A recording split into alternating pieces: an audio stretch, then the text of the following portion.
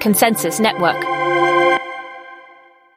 If your money is really simplified, then it makes everything else way simpler because it's so high up the food chain in terms of thought priorities, or any mental cognizant decision I've got to make is going to be filtered by money. Do I have enough of it? Can I go to this place? Can I eat at that restaurant? Can I do this thing? Money, money, money. And so because it's this great filter, it means once you take care of it, or you don't have a melting money supply, it means that you can just get to work on actually more meaningful things. And your brain sort of partitions it and says, okay, Bitcoin makes me sleep at night because I have full control over that.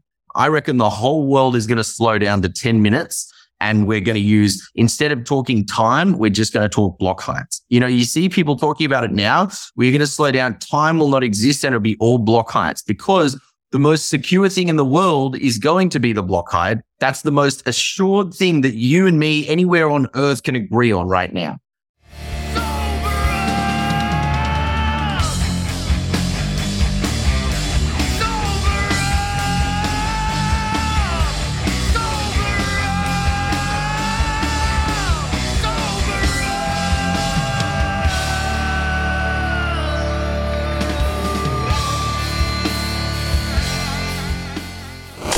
Welcome back to the Freedom Footprint Show, a Bitcoin philosophy show with Knut Svanholm and me, Luke the Pseudofin.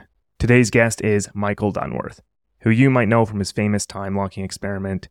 This is one of the most bullish and energetic episodes we've ever had, from the kilo price of a Bitcoin to the Sats bits debate, the role of Bitcoin in cryptography, the limitations of AI, and of course, time locking. But before we dive in, we'd like to quickly remind you that the best way to support the show is to send us a boost or stream us some sats using a value-for-value podcasting app such as Fountain. If you're listening to this show as a podcast, check it out on Fountain. You can earn sats from listening, and you can support us and all your other favorite shows. If you're watching on YouTube, don't forget to like, subscribe to the Consensus Network channel, and turn on notifications so you never miss an episode. Also on the channel now is Once Bitten with Daniel Prince, so check that out too.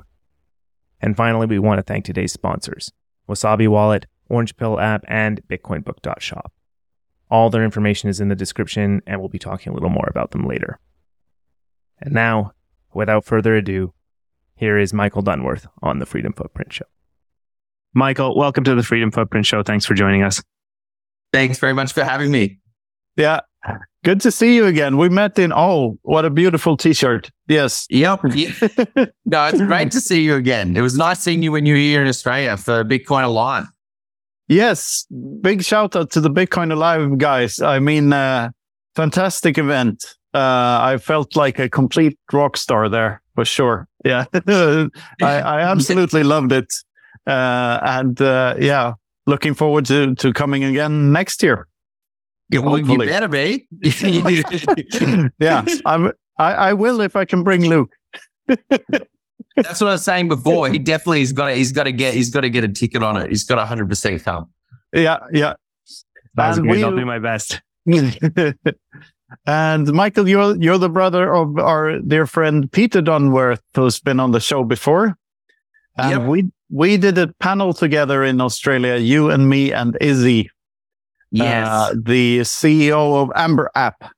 And yes, that's right. Yeah, it was one of the funniest talks funniest panels I've ever been on, and a great one, I think.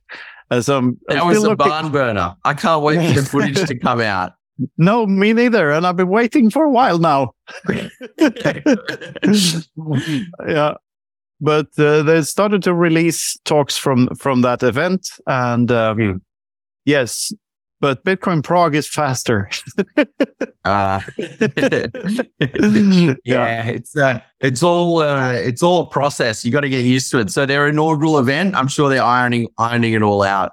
So how you been? What you been up to since we last met? Oppenheimer, talk to me. Have you seen it? I have seen it. I thought it was absolutely awesome. You know what I tell you? Let me tell you something, Knut. I reckon you're going to get behind this. Okay, you know how they've done the Marvel Cinematic Universe?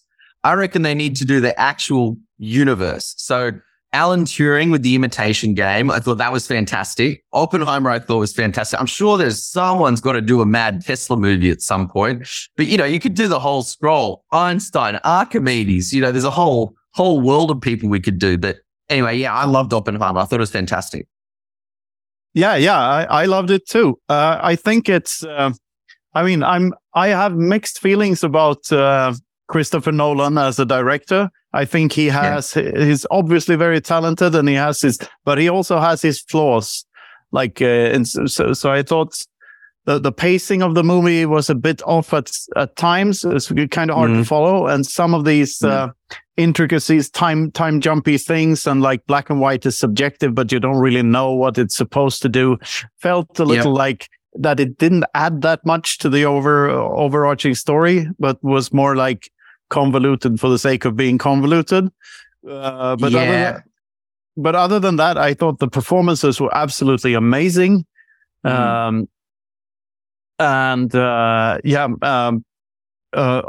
a very solid movie. And I like that movies like that can have a good run at the box office, because it gives me hope that it's not only, the MCU and, the death of Disney that's playing the slow suicide. What's the word?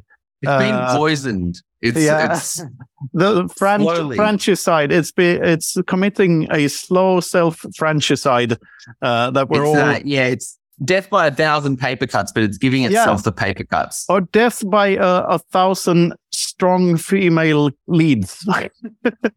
That's mostly what it is. There's like this uber-powered woman that doesn't have to do shit in order to get her powers.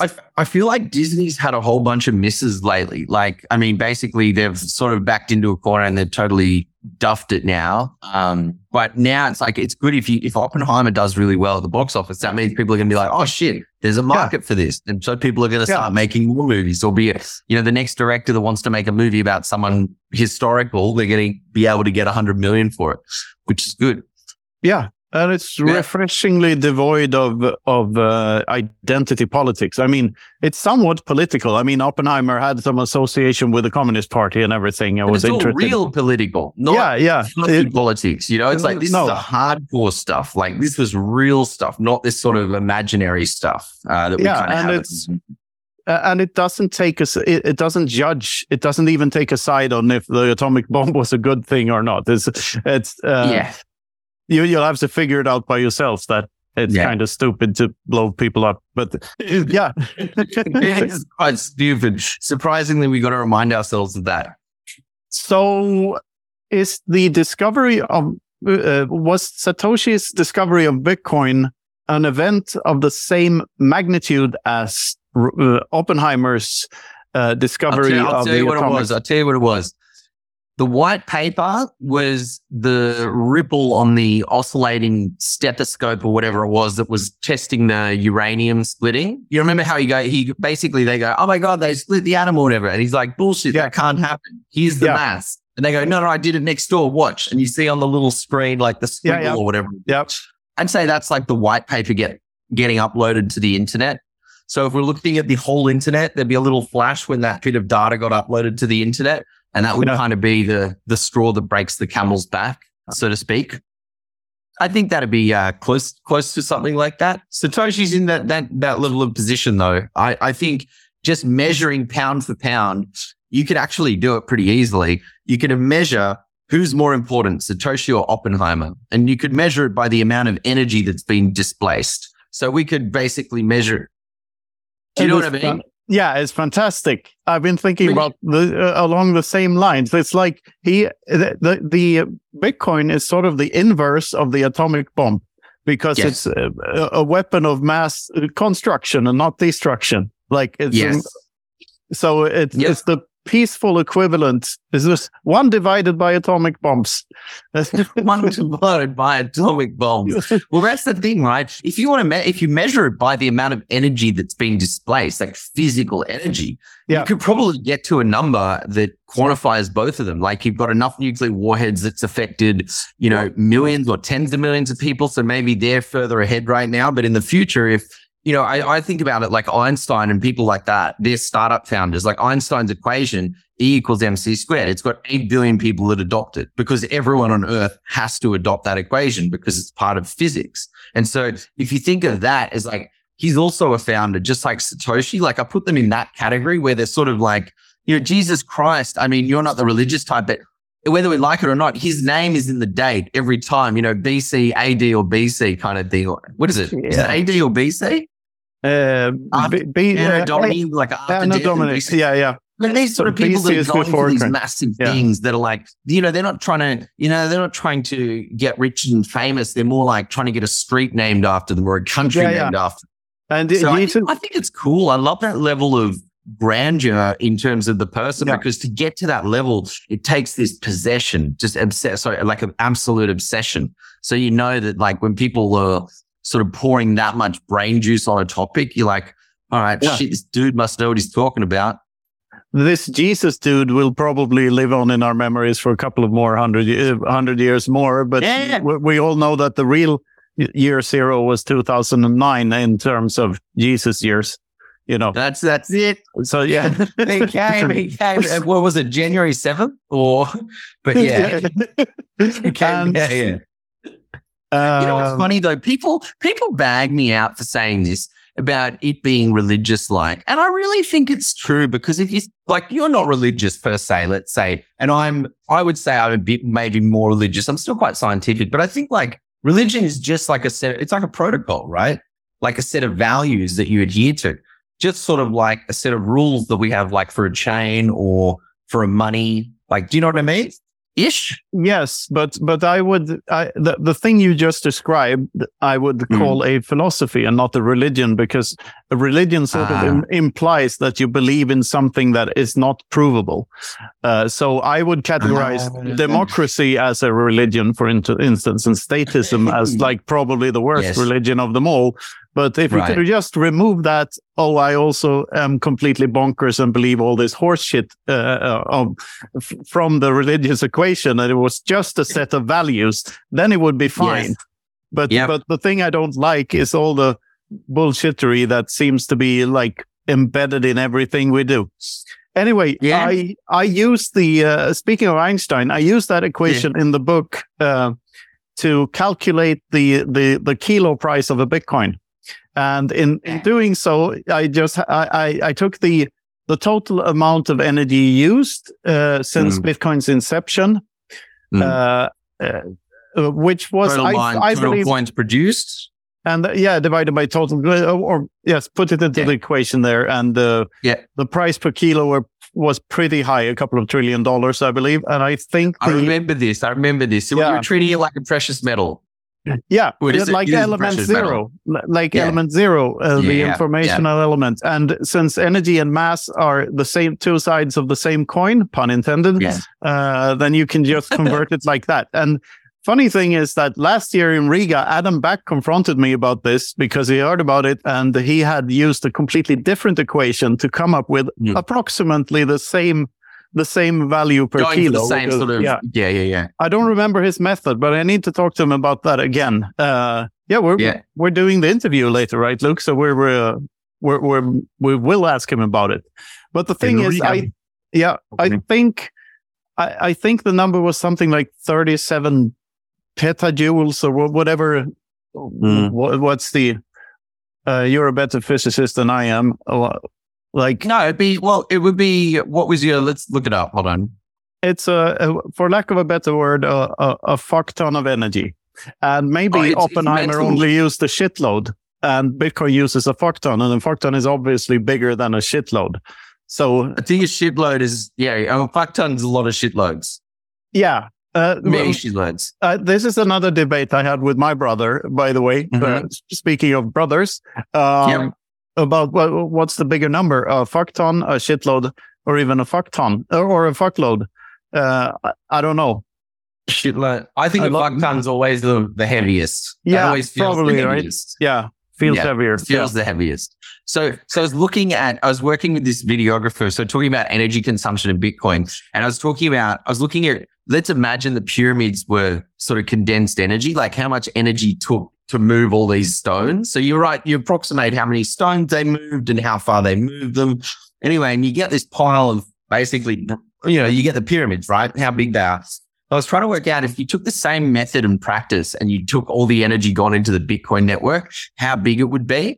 And the initial number, we're doing a video on it at the moment, but it's gone like past the moon. And like I've sent it to someone to review. So it's like the Earth is there. This pyramid is like out to here. Like it's like basically the Earth shrunk to nothing. And I'm like, something mustn't be right. And I sent it to a couple of people and some people said, surely that can't be right. And I'm like, I think it is. But anyway, so refining that, but it's this gargantuan amount. Like if we looked at it like it was a building or something, it would be this mega structure of like just human like engineering prowess. Like it's really sick. But I don't know. At the moment, it just lives digitally and it's imaginary. And I'm still not sure if it's real or not.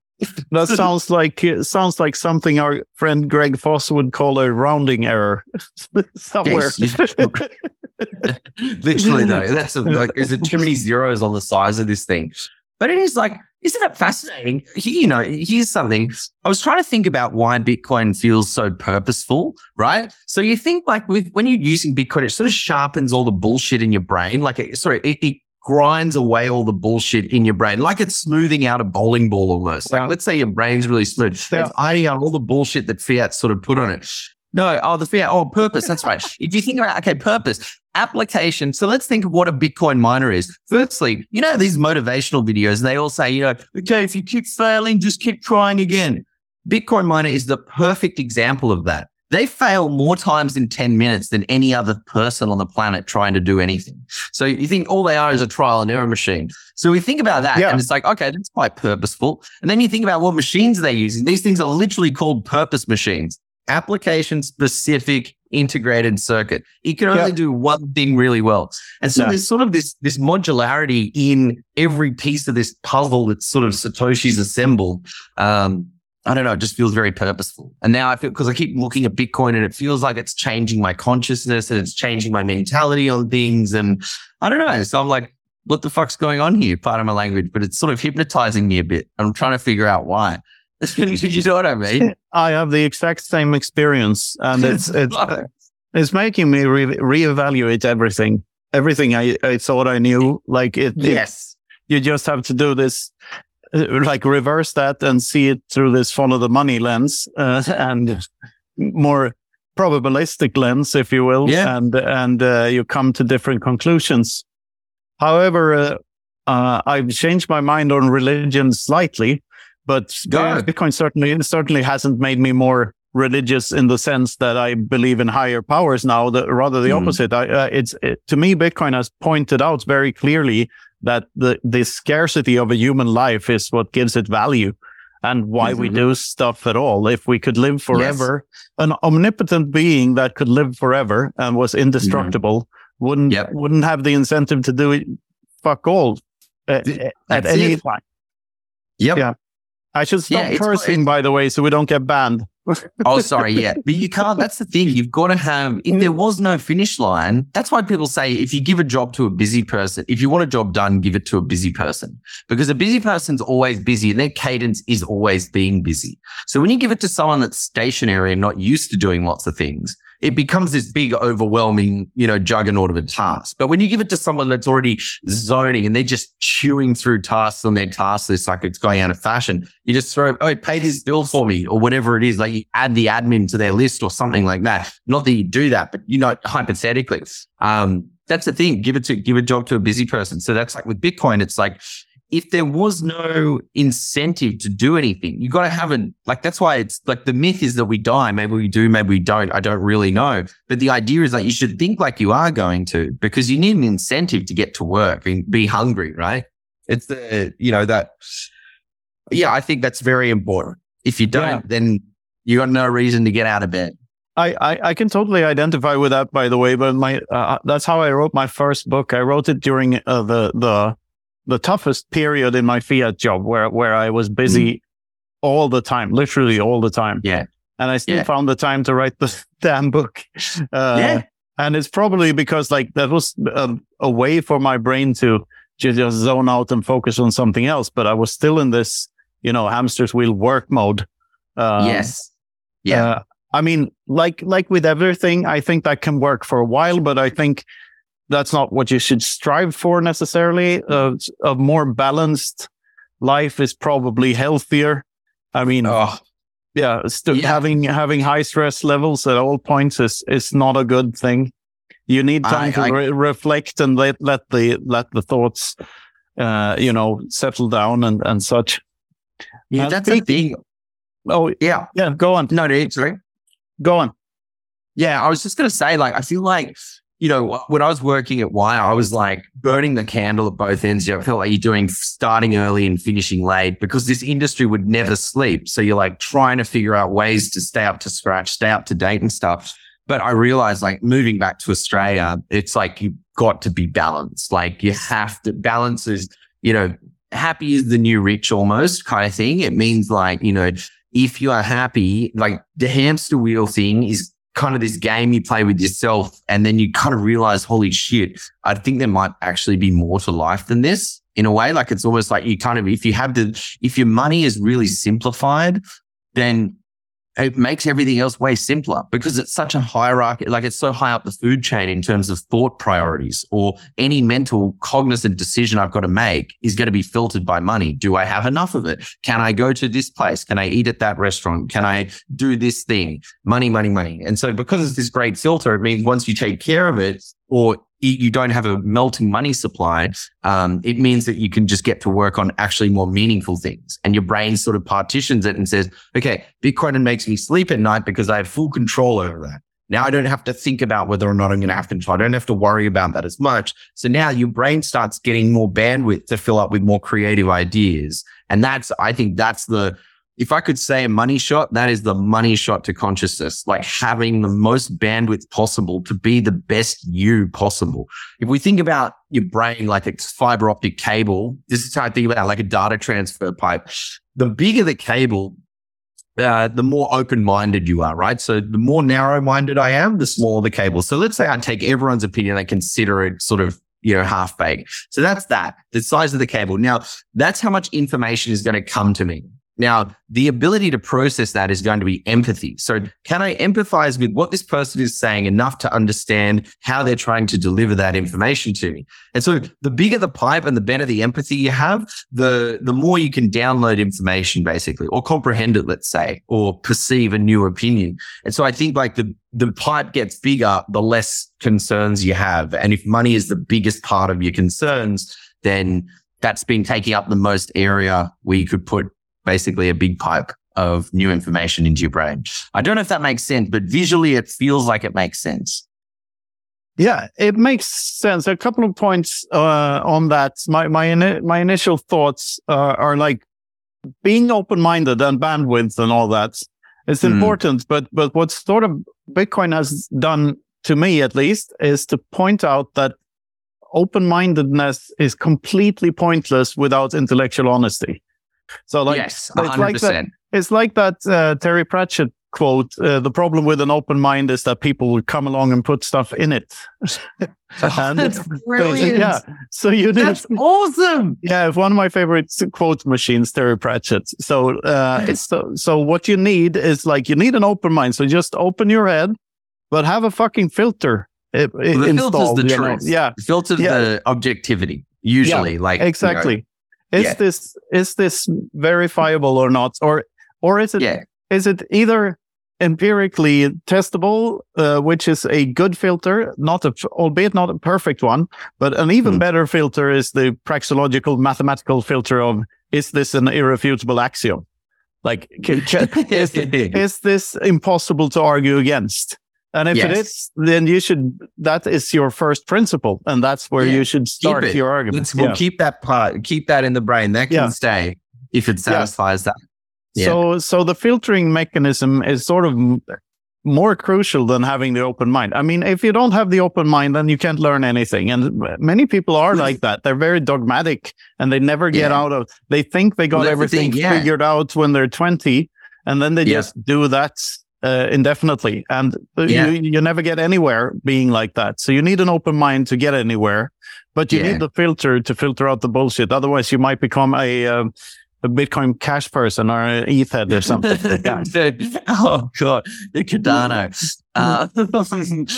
Wait a minute. If I may, Michael, there's another thing about this. What Bitcoin does to your brain. that I've been on about for a long time is that the two things.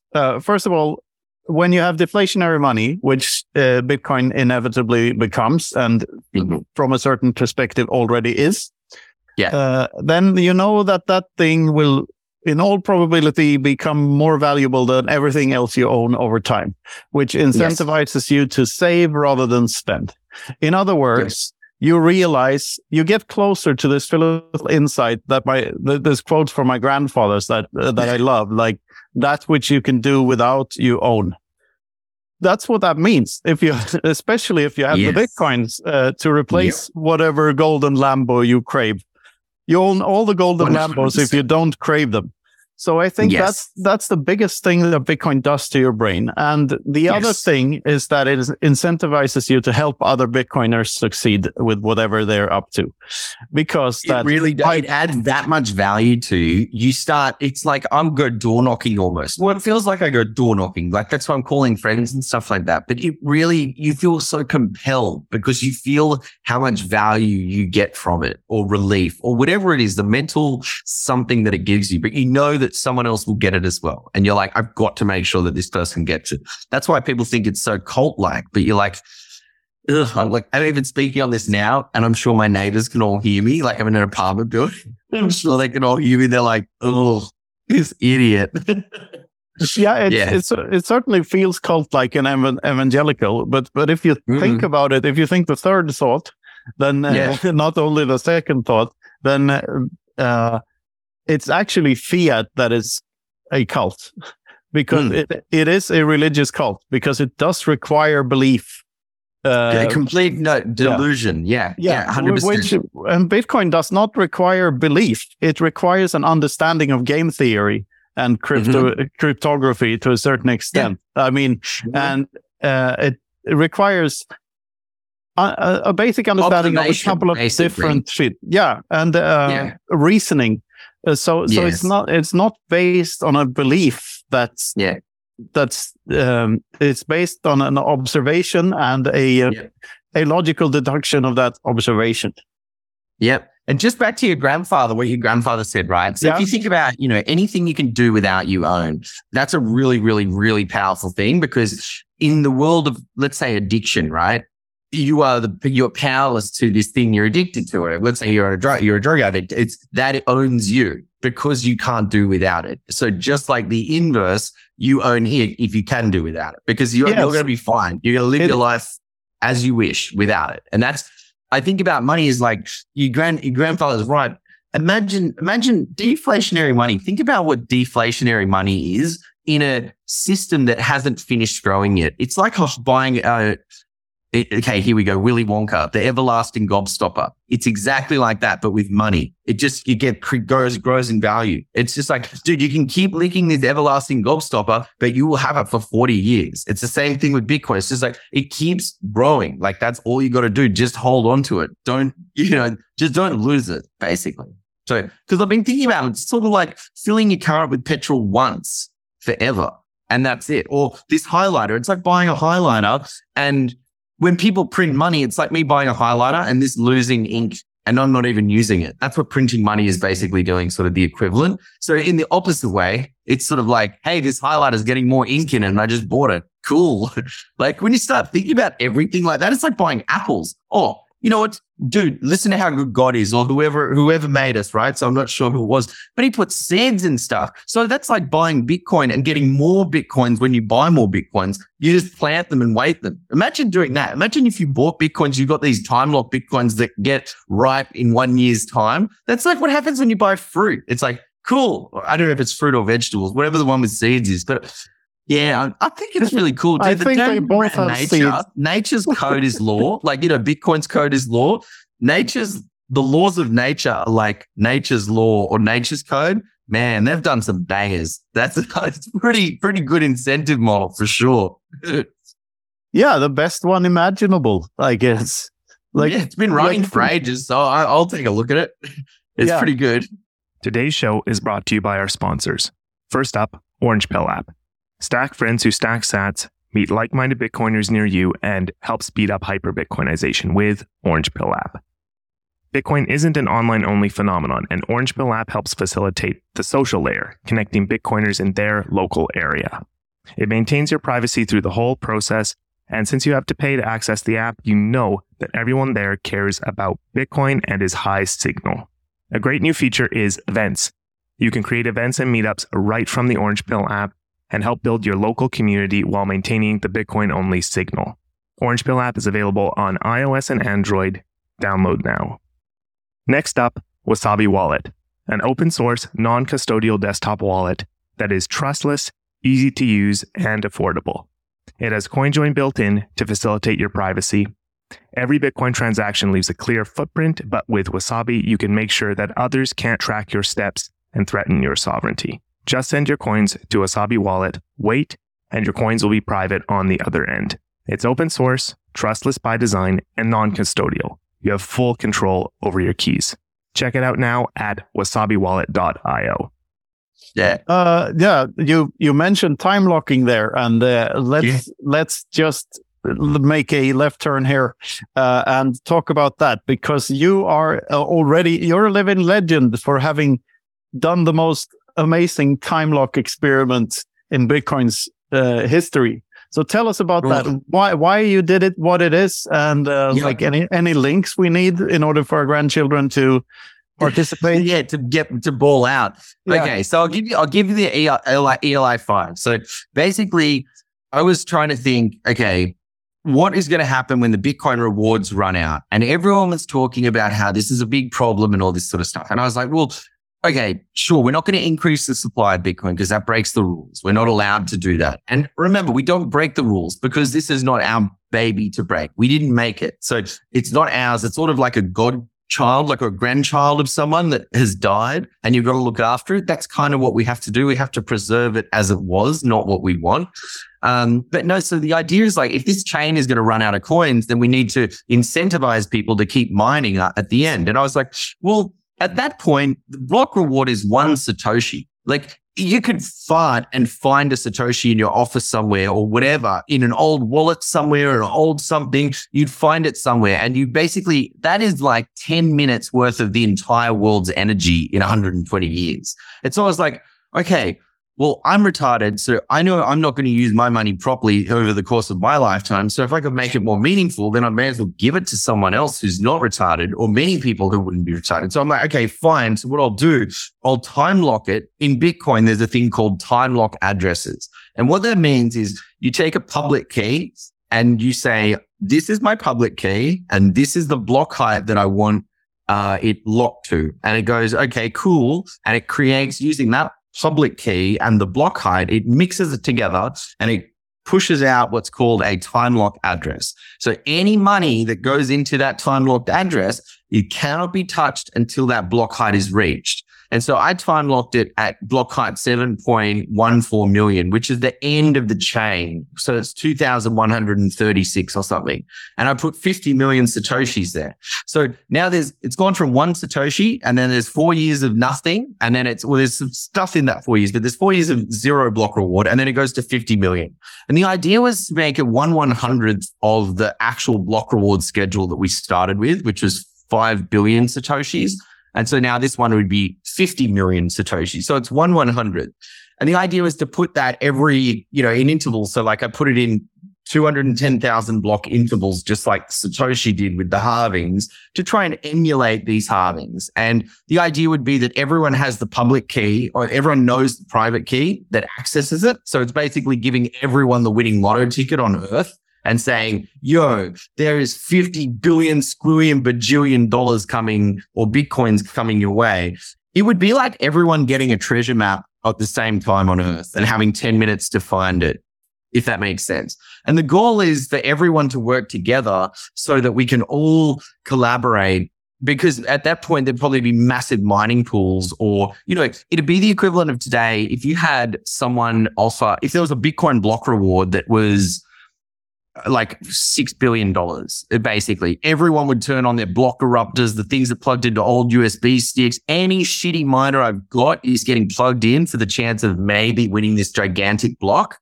And I think that's what can happen in the future. So everyone at one point will sort of get a chance to work with their neighbor or work with their friends and family or whoever it is, but everyone should be sort of linked together to try and win these blocks. And the funny thing is the miners will have a really big incentive because now miners, if I know that Bitcoin has got rewards for the next 8, 10, 12 years, that's going to give me more reason to start a Bitcoin mining company now.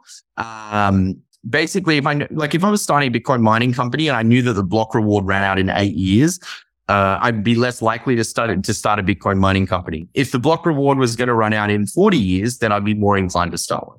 So basically, it's just sort of throwing more noise at these funds, basically. Well, not noise, actually. It's the opposite. It's trying to throw Bitcoins at it to basically, subsidize the block rewards, really. It's super basic. It's just an idea. And I think over time it will, I think there'll be more, it's more of an artistic canvas, I thought, where I can put this there forever.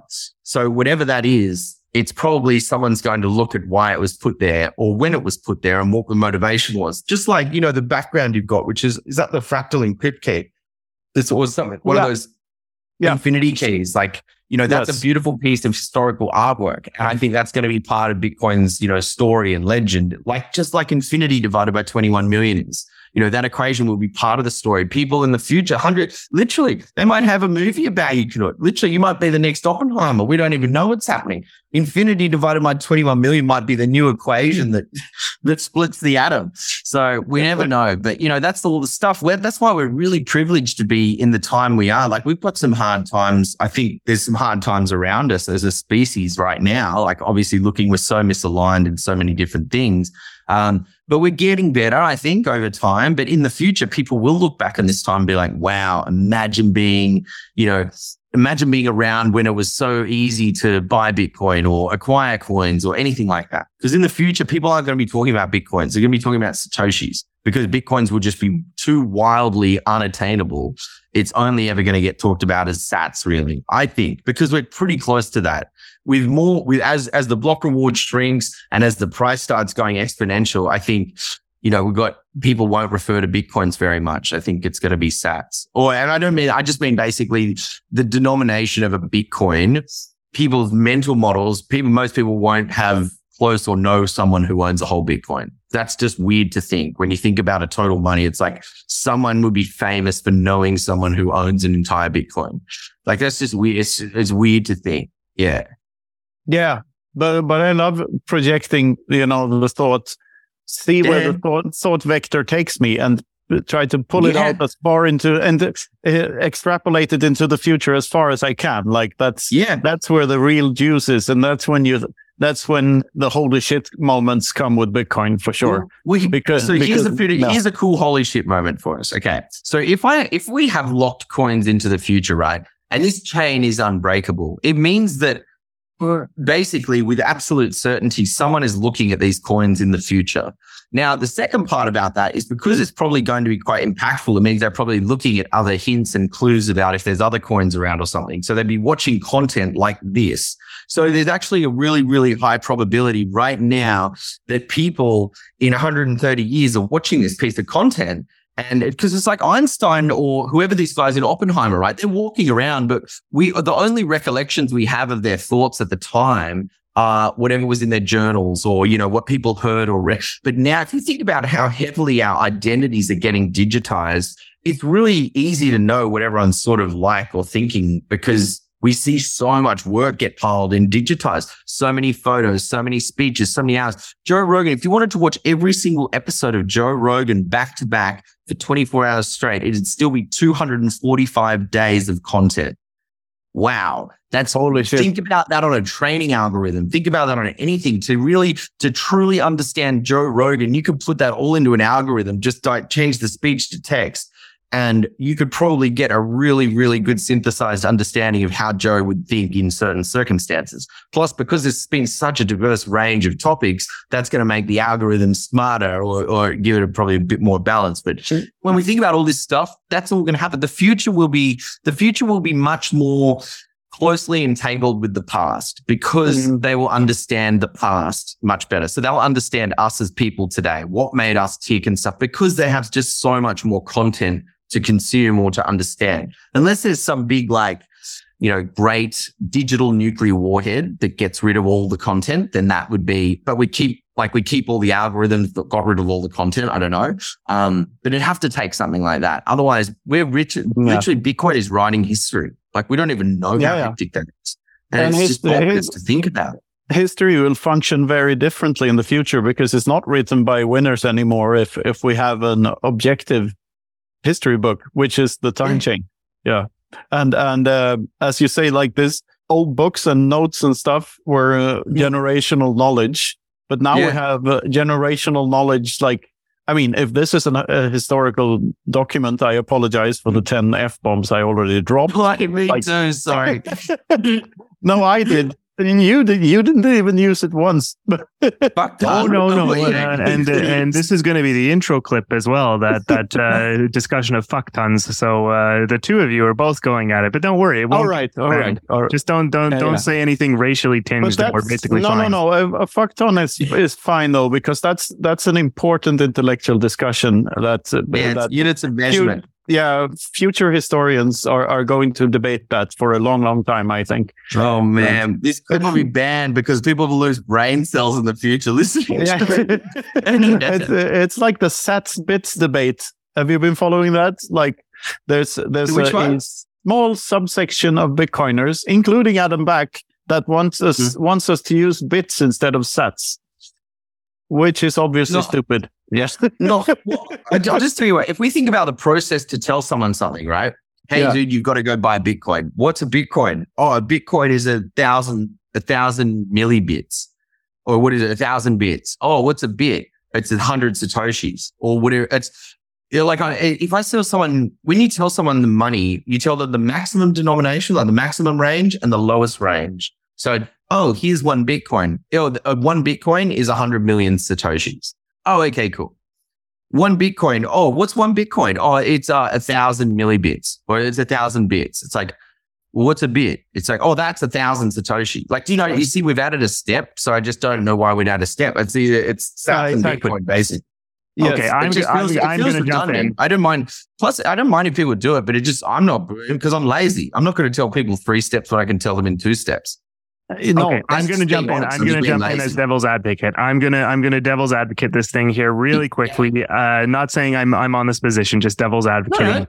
So just to be precise, the bits are 100 Satoshis, and so the reason that has been put forward is that's the analog to dollars and cents. Exactly. So there's 1 million bits in a Bitcoin, and if a bit becomes $1, essentially at $1 million or euro or whatever your shitcoin is, Bitcoin, then a bit is 1 of the shitcoin. So it's going to happen a lot faster, right, than sats. $100 million Bitcoin is going to happen, but it's not going to happen quite so quickly, right? So we might get bit. I see the sales. I see the sell on it, and it probably actually look a lot more stable as well, relative to like stable coins and bits and stuff. So I definitely see the sell on it. I'm not opposed to it in any way. I'm just in my head. I know what my brain would kind of gravitate towards first, but I think that makes sense. There's a case there. For sure. Okay. I'll play Satoshi's advocate as opposed to the devil's advocate and say that the fees are already nominated in sats per bytes and bits. Like the bits are already there. They're already unit for something else that is, priced in sats. So why the confusion? Yeah, that's the problem. I think when it comes to the retail level, bits works like for Block Explorer, not for Block Explorer, but for like, let's say CoinGecko style sites and all these sort of, charting sites. I think it works. But for the mechanics under the hood, I think the language is already there and it's already occupied by something else pretty materially. Yeah, I think I didn't think about that. It only works for retail for a limited amount of time. For a limited amount of time. It's a shortcut to look like reducing volatility. In the same way people wanted to reduce the denomination on Coinbase because people thought, it's going to be too intimidating to buy a whole Bitcoin that costs $50,000. We need to change it to millibits or bits. So, because there's the nature of like people's natural tendencies is one Bitcoin is $20,000. Oh, one XRP is $2. You mean to tell me I can get 1,000 of these things? It's like, yes, dude, but they're not worth it. Oh, cool. I'll take 20 grand worth of XRP instead of buying one Bitcoin. And that's just the psychological retardation that we've got. And that was another case I saw for the changing of the denominations as well. And I do see it. But again, I do see that's a short-term problem. So if it is that material to people, they can go for it. But I just think it is medium term, maybe.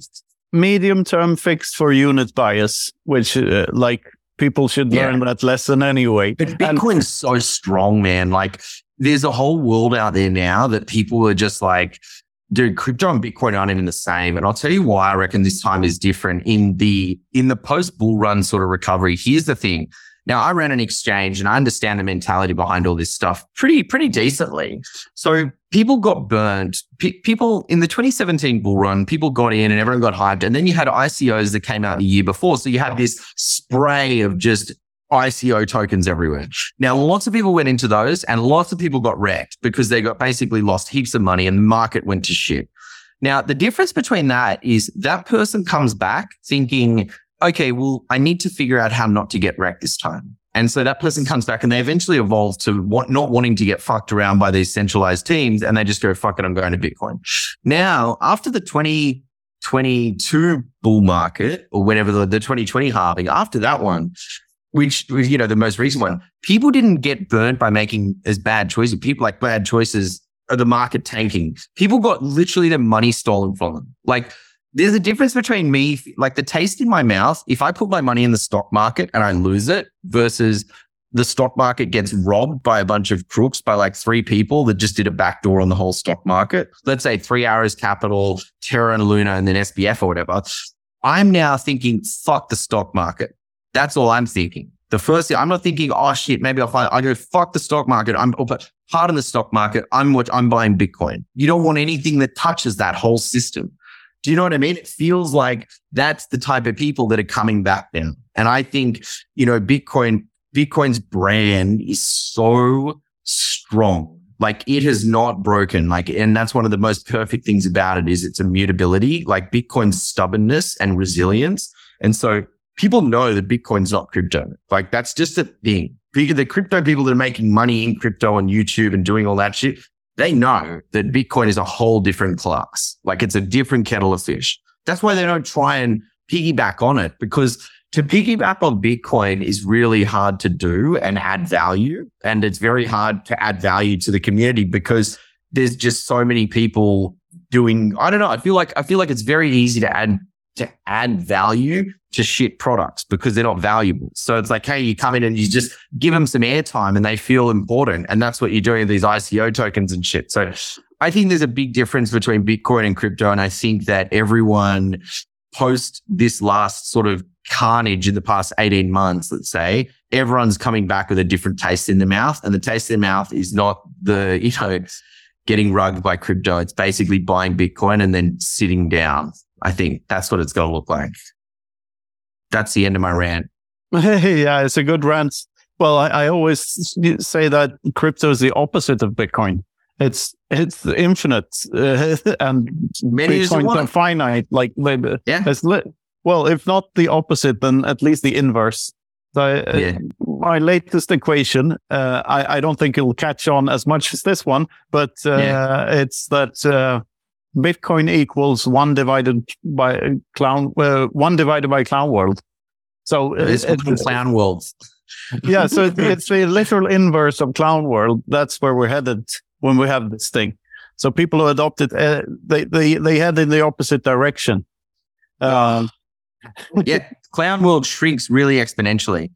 Yeah. How fucked is it though? You know what's crazy? How did we get here? Like when you think about it, like literally, I mean this seriously, like none of us asked to be born here. And you look at like all these, like I read these books and stuff about people in history where they tried to say to like the citizens, oh, we're going to charge you 3% for teas and papers. And then next thing you know, the citizens have like a civil war over it. But we're sitting here like, watching Oppenheimer paying 45% income tax, being like, oh, thanks, Mr. Government. Do you know what I mean? It's just like this system is, I just don't know how we let it. It's gone so far beyond its bonkers. Yes. The lesson learned from Oppenheimer should be, I'm never paying 1 single cent in taxes again, because they're literally going to destroy the world. Like, that's what they do. Like, that's the lesson you should take away. Oh, man. Perhaps. Please. Back to the unit bias thing. I had a point about that. Yes, I think the whole thing about these unit biases and dollars and cents and denominations, maybe we've seen this thing from the wrong perspective all along. Is Bitcoin really money? Like, no other money that preceded it had the same properties.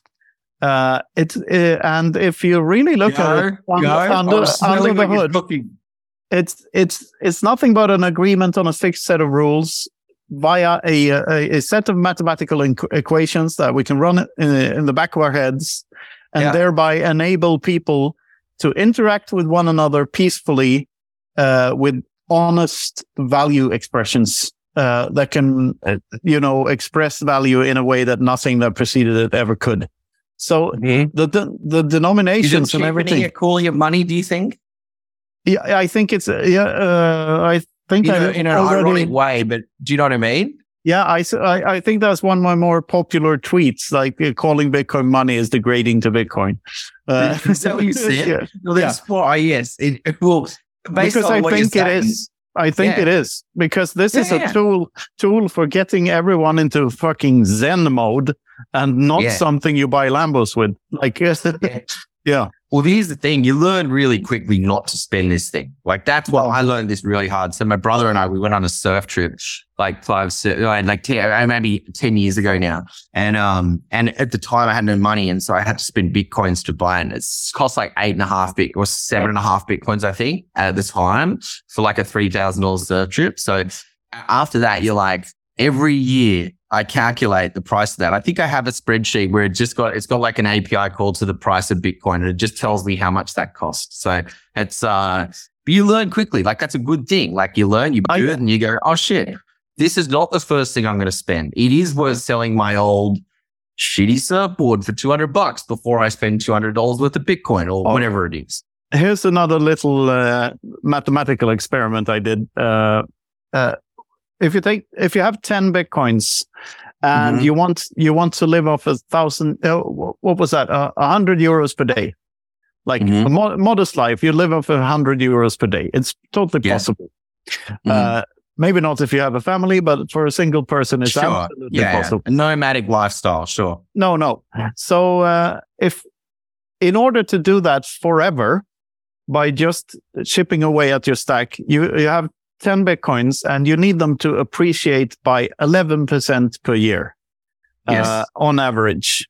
Yes. Now they appreciate by over 200% per year on average. So, so if you have 10 you're Bitcoins, well in surplus. Yes. If you have 10 Bitcoins, it's highly likely that you can just step off the hamster's wheel and go and live your life as you wish for the rest of your days and your children's days and your grandchildren's days forever, by Bitcoin just appreciating by 11% per year. And even if in a totally hyper Bitcoinized world where everything runs on Bitcoin, the purchasing power of Bitcoin can still go up by 11% per year pretty easily, since there's plenty of room for it to grow, basically. The cost of everything drops. So, so I mean, if you have a stack of Bitcoin, you're probably closer to total freedom than you think, especially if you get into this minimalist mindset. So, you are 100% correct. I'll tell you one of the things, by the way, which was the key all along. And like the funniest thing I know about this thing is that when I think about it, is like, this unlocked something in human beings. That's what it did, which means we had it all along. It was it was always there. We just didn't know how to tap into it. Yes. We needed something to slow us down. That's what I think. Something to slow down our cadence because on the Bitcoin blockchain, 1 second is not 1 second. 1 second is 10 minutes. Like that's the stroke of a clock is 10 minutes, not 1 second. And so like, I think that slowed down everyone's time preference for everything. Like people started learning more, like. Oh, that's a beautiful metaphor. So it's intersubjective time has 10 minutes per second. And not 1 second, which objective time had.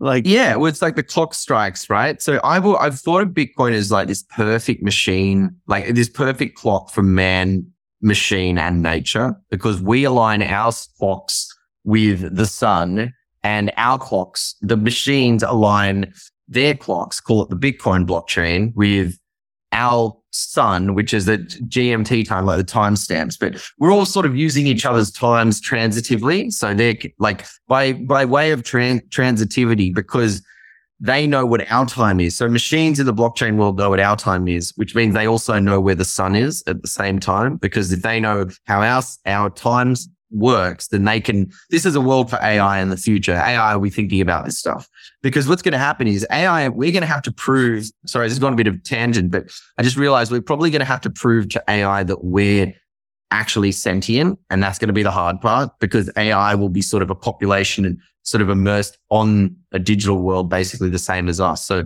now that I'm thinking about clocks and stuff like that with machines, I feel like we're going to have to prove to machines that a real world exists. It's beautiful, because we might be able to prove that by proving that our way of keeping time is intersubjective rather than objective. Because in physics, you can point to there are specific points in time and space. On the time chain, that's not the case. It is what we collectively agree upon is the correct time that becomes the correct time. So the map defines the territory, hence it defines time. Hence, it is the definition of intersubjective time.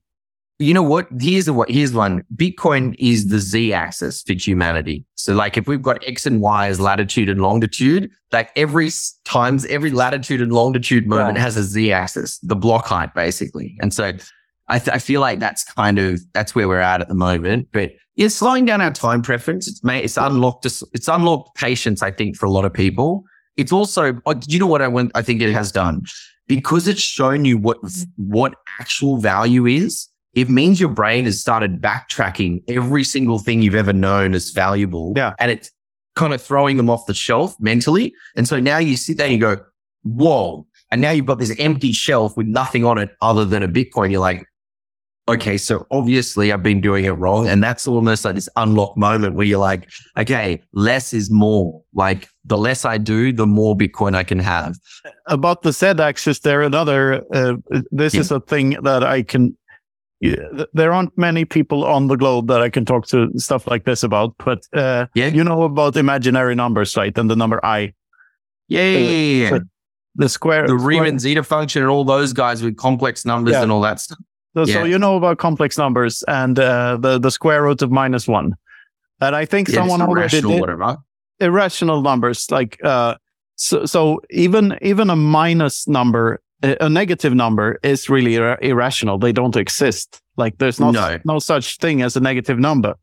Yes. So in that sense, the irrational numbers are they're not more irrational than just -1.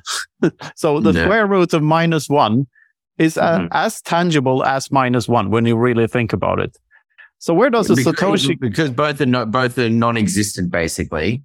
Both don't have an answer to it. You mean? And then So here's my thought of the day, and attached question to that. Is a Satoshi tangible? Does it exist? If it only exists in our heads, what, like a normal number is used mostly to represent something in objective reality. Yes. And a Satoshi is also used it's also used for the same purpose, but in a totally different light, in a totally different way. Yep. So it connects to reality in ways that normal numbers don't, but it's still a number and it still connects to reality. But it's a way of counting that includes not only the amount of a unit of something, but the value of it. Yes. Which is something that has never existed in mathematics before. So we have a lot of fluff. Because every number is real, let's say, tangible. And the reason I say tangible is because every number has had work put in to generate it. So every Satoshi that is generated, is it physical or non-physical or whatever, every Satoshi that's generated is unique because it maps back to a specific electrical current running through that Bitcoin mining rig on the electrical grid that landed the block reward. And at that moment in space-time, quite literally in space-time, latitude, longitude. So find the place on the electrical grid, latitude and longitude where it happened, and add a Z-axis and say block height 100. And it might be, Iris Energy has just mined it in, I don't know, Texas or wherever Riot's done it in Texas. And so you've got, that's latitude and longitude and then the Z-axis of what block height. But it is a true as physical as we are. Like right now, the only physicality I have is that I've got an electrical current running through my brainstem, to my brain and my heart, oscillating back and forth, just like a Bitcoin mining rig or a cryptographic key, which is just an electrical code. But to your point, these numbers become real because they get hardened, time-stamped into history because they're backed by energy and work. See, that's why when I write these numbers down, they don't mean anything. But when the ledger writes them down, it means something because we agree on the amount of work that have to go into producing these numbers. So it's like the collective grand number line for humanity in a way, where it's like, this is the record. We're up to this number. This is how high humanity can count. And right now it's like block 793,000 or something, but every single number has been checked and accounted for. And just like if you think of, this is an interesting way that I think about the blockchain now, is every block encompasses the previous state of the whole chain. And so just like with numbers, the number 7 must include all the information prior to the number 7. So it must have some sort of mathematical connection to the number 6, which is, -1. So yes, it's next door to 6, but then the number 5, the number 4, the number 3, the number 2, the number 1. If we thought of 7 as a human being, 7 would know 6, 5, 4, 3, 2, and 1. Now, it might not know 125 because it's not that far, like it's far away from it. But if we thinking about this, where the things that go into a number are its divisors, and that's what makes up a number, like it gives it meat and potatoes almost. Now, just like in a blockchain, the thing that goes into a block is the block headers. And the block headers are the way that we say, we know every single thing that existed before this. And that's the way we all agree. When we look at that, we go, okay, we all can agree on this. Just like when we choose a number is prime. When I say a number is prime, so I say number 7 is a prime number. What that means is that has no divisors other than 1 and itself. And so that means I've done the work. So prime numbers are like nature's proof of work, where it goes, no, I've checked number 7. It's not divisible by 6, 2, 3, 4, 5. So I've done all the work for every single block before 7 to know that 7 is prime. And that's what we think about. We've done the work. So when I think about the number line and prime numbers, they look like a blockchain to me, which is they're all a body of work, because a block is only valid if all the observers agree that it's valid, which means it met the protocol rules, right? Which is hard coded. These observers we call our nodes. Just like I'm observing the number line and you could, we're nodes observing these numbers, and we can say, yes, they are prime because they satisfy these rules that we have, which we say this is a prime number. I don't know does that make any sense, sort of? It does. And a follow-up question is, do you remember Prime Coin? Oh God! Prime yeah, what do you mean? Do I remember it? I mean, do you mean how my bag's going? Prime Coin was one of the first shit coins to ever exist, and then the first wave in 2013. And the thing was that miners would be rewarded for finding high prime numbers, as well as And the thing that does is like, it's so easy to debunk, because if you have another incentive than just to secure the network in order to get if it's not internal, but as soon as you take something external to as a part of the incentive model, it's obviously a worse incentive model than already exists in Bitcoin. And it's like Hayek said about gold, like, or the fact that gold has an industrial use case, some industrial use cases, and is used for jewelry actually makes it a worse form of money, not a better one. Like, if you want perfect money, focus on the money aspect of it, and do one thing really well, be money really well, right? Yeah. Yeah. What was the specific question again? What was it? No. Do you remember Primecoin? That was the question. Well, do I remember? That's right. It was Primecoin. Yes. Oh, but you know what? To speak about that. So that's where I was going. So Primecoin, when you have a distributed system of any sort, that distributed system has rules and it's bound to specific rules, thermodynamics, laws of nature, whatever they are. So when you introduce, let's say, an additional incentive, then that's not part of the distributed system. And that's got to be now manufactured to maintain this distributed system. If, let's say I've got Bitcoin, or, you offer an incentive, right, for people to, we're giving away the first 1,000 Bitcoins for free or something. Obviously that means, perfect. Here we go. Groupon. Groupon basically sold coupons to cupcake places, to bakeries or restaurants, and it said, hey, come here, you'll get 70% off, blah, blah, blah. You get two glasses of champagne, 2 entrees, 2 mains. Cool. All those people, they will come and they will buy that and they will show up at that restaurant. But the restaurant will never see them again. That was an external motivation to be there, which was a really big discount. And so that is not sustainable. So that incentive model is now not an incentive model. It becomes more of a marketing promotional tactic almost. And so when you start introducing external conditions to a distributed system, the best way to think about it is a person on drugs. A person with drugs coming into their body, it will change the whole composition of how this system will operate, and its sustainability, its incentives, its motivations, and all that sort of stuff. And so that's why with Bitcoin, Primecoin, when that's why all this bullshit in crypto where they do yield farming or whatever it is, it's basically saying, trade my token a bunch so that we can get a lot of trade volume. So people think we're legitimate, so that then you can earn some of these tokens that don't really have any value, but please, because this is my product and I want to make money. You know what I mean? It's just incentives. They need to be rock solid from day zero. And if you want to change them, you can change them. But think about changing an incentive like changing a physical human decision. It forever changes everything, you know? Yeah. Two things this reminds me of. One is foreign aid, like government aids to other countries, to developing countries. Because that's the same thing. When they run out of money, they just claim that, we need more money, and they get more money and they don't have to do anything. And also, aren't going to change their behavior if they get bailed out every time. Same thing. And also it's akin to the arguments are made for alchemy in the Element Zero chapter that, alchemists, successful alchemists would have destroyed the value of gold, because if gold was cheap to produce, he might enrich himself very quickly. So I think central banking is successful alchemy.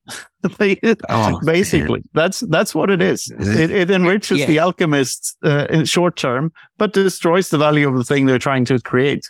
So what they should have been looking for is the properties of gold and not gold itself, which is what Satoshi found in Element Zero. So, and the same is with foreign aid. Like if you look at microloan programs for the developing countries, they help them much more, because if people are incentivized to actually, incentive, right? If we die, we have an incentive to live. Just like if you have a loan, you have an incentive to pay something back, instead of, if it's just indefinite, you're never working towards something. No. And there's a saying like foreign aid is like to developing countries is poor people in rich countries paying to rich people in poor countries.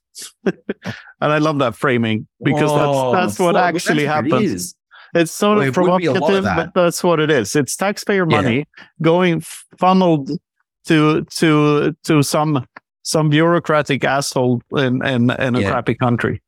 Yeah, mostly. Yeah, controversial. I know. Of course. Like a disclaimer that this is not true for all foreign aid, and there are very good health organizations. Well, that's like the foreign aid. I'm trying to lock my coins into the future for the future. So it's not a foreign country, it's a future country. I don't know whoever it is, but it's sort of like foreign aid, but to a different part of civilization.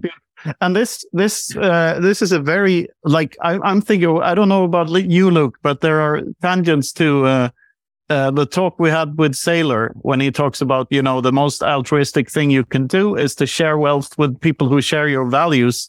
And the best way to do that is just to die with your Bitcoins.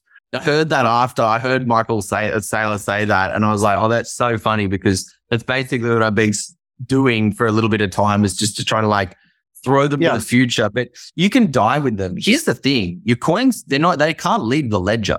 So you get to choose the last message that you say with your information. Let's call this money.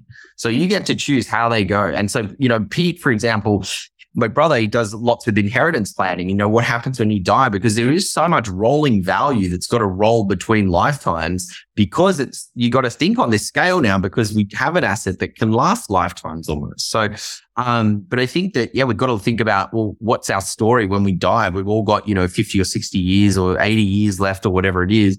You don't want to take them to the grave. That's boring.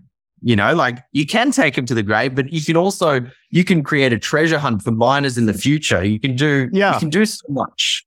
And that arguably gets the Bitcoins into more competent hands. Like, if there's, because the whole world will know it's coming. So imagine the whole Bitcoin community as a team. We all knew, or whatever it was, we all knew in 20 years there was some. Well, I'll give you an example. We all know that there's a thing called the 2038 problem in computer science. That's coming, and that's going to have to be solved. We're going to have to figure out a solution towards that.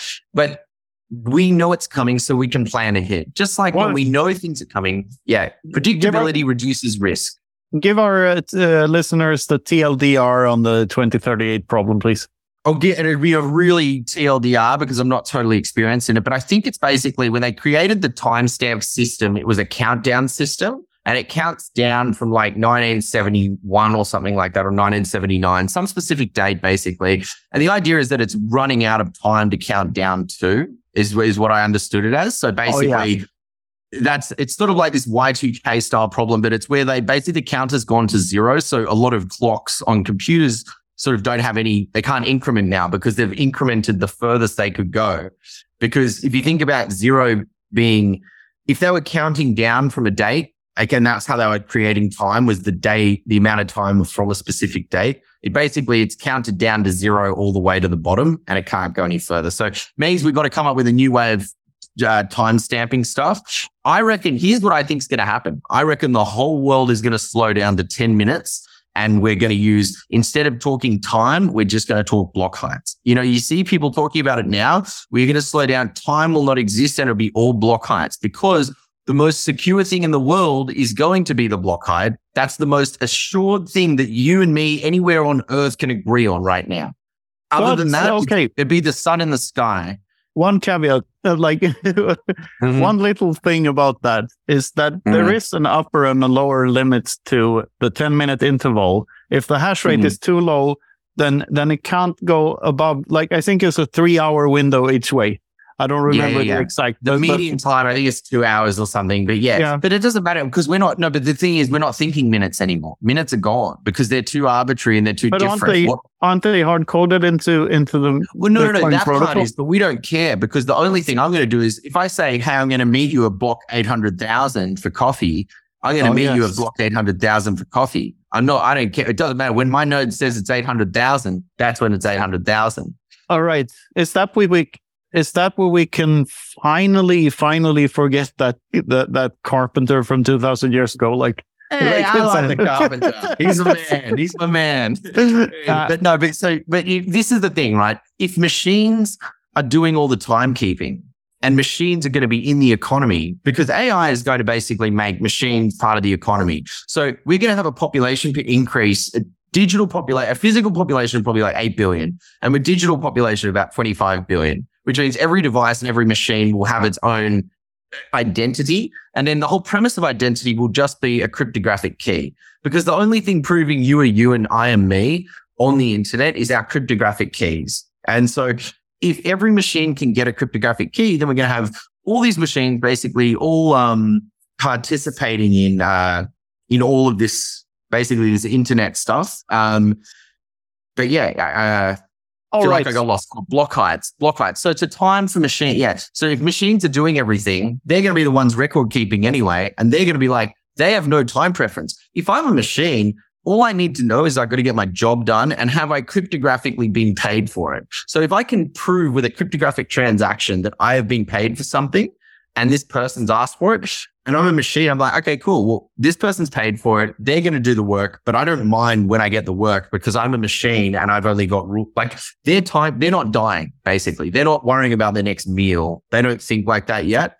But I think it's going to be very interesting once ChatGPT, or not ChatGPT, but once, I don't like calling it AI because AI implies there's some emergent intelligence, which there's not. It's just a big pattern matching system. So if anything, if you and me, all of us, we would be able to achieve the exact same results as ChatGPT or whatever.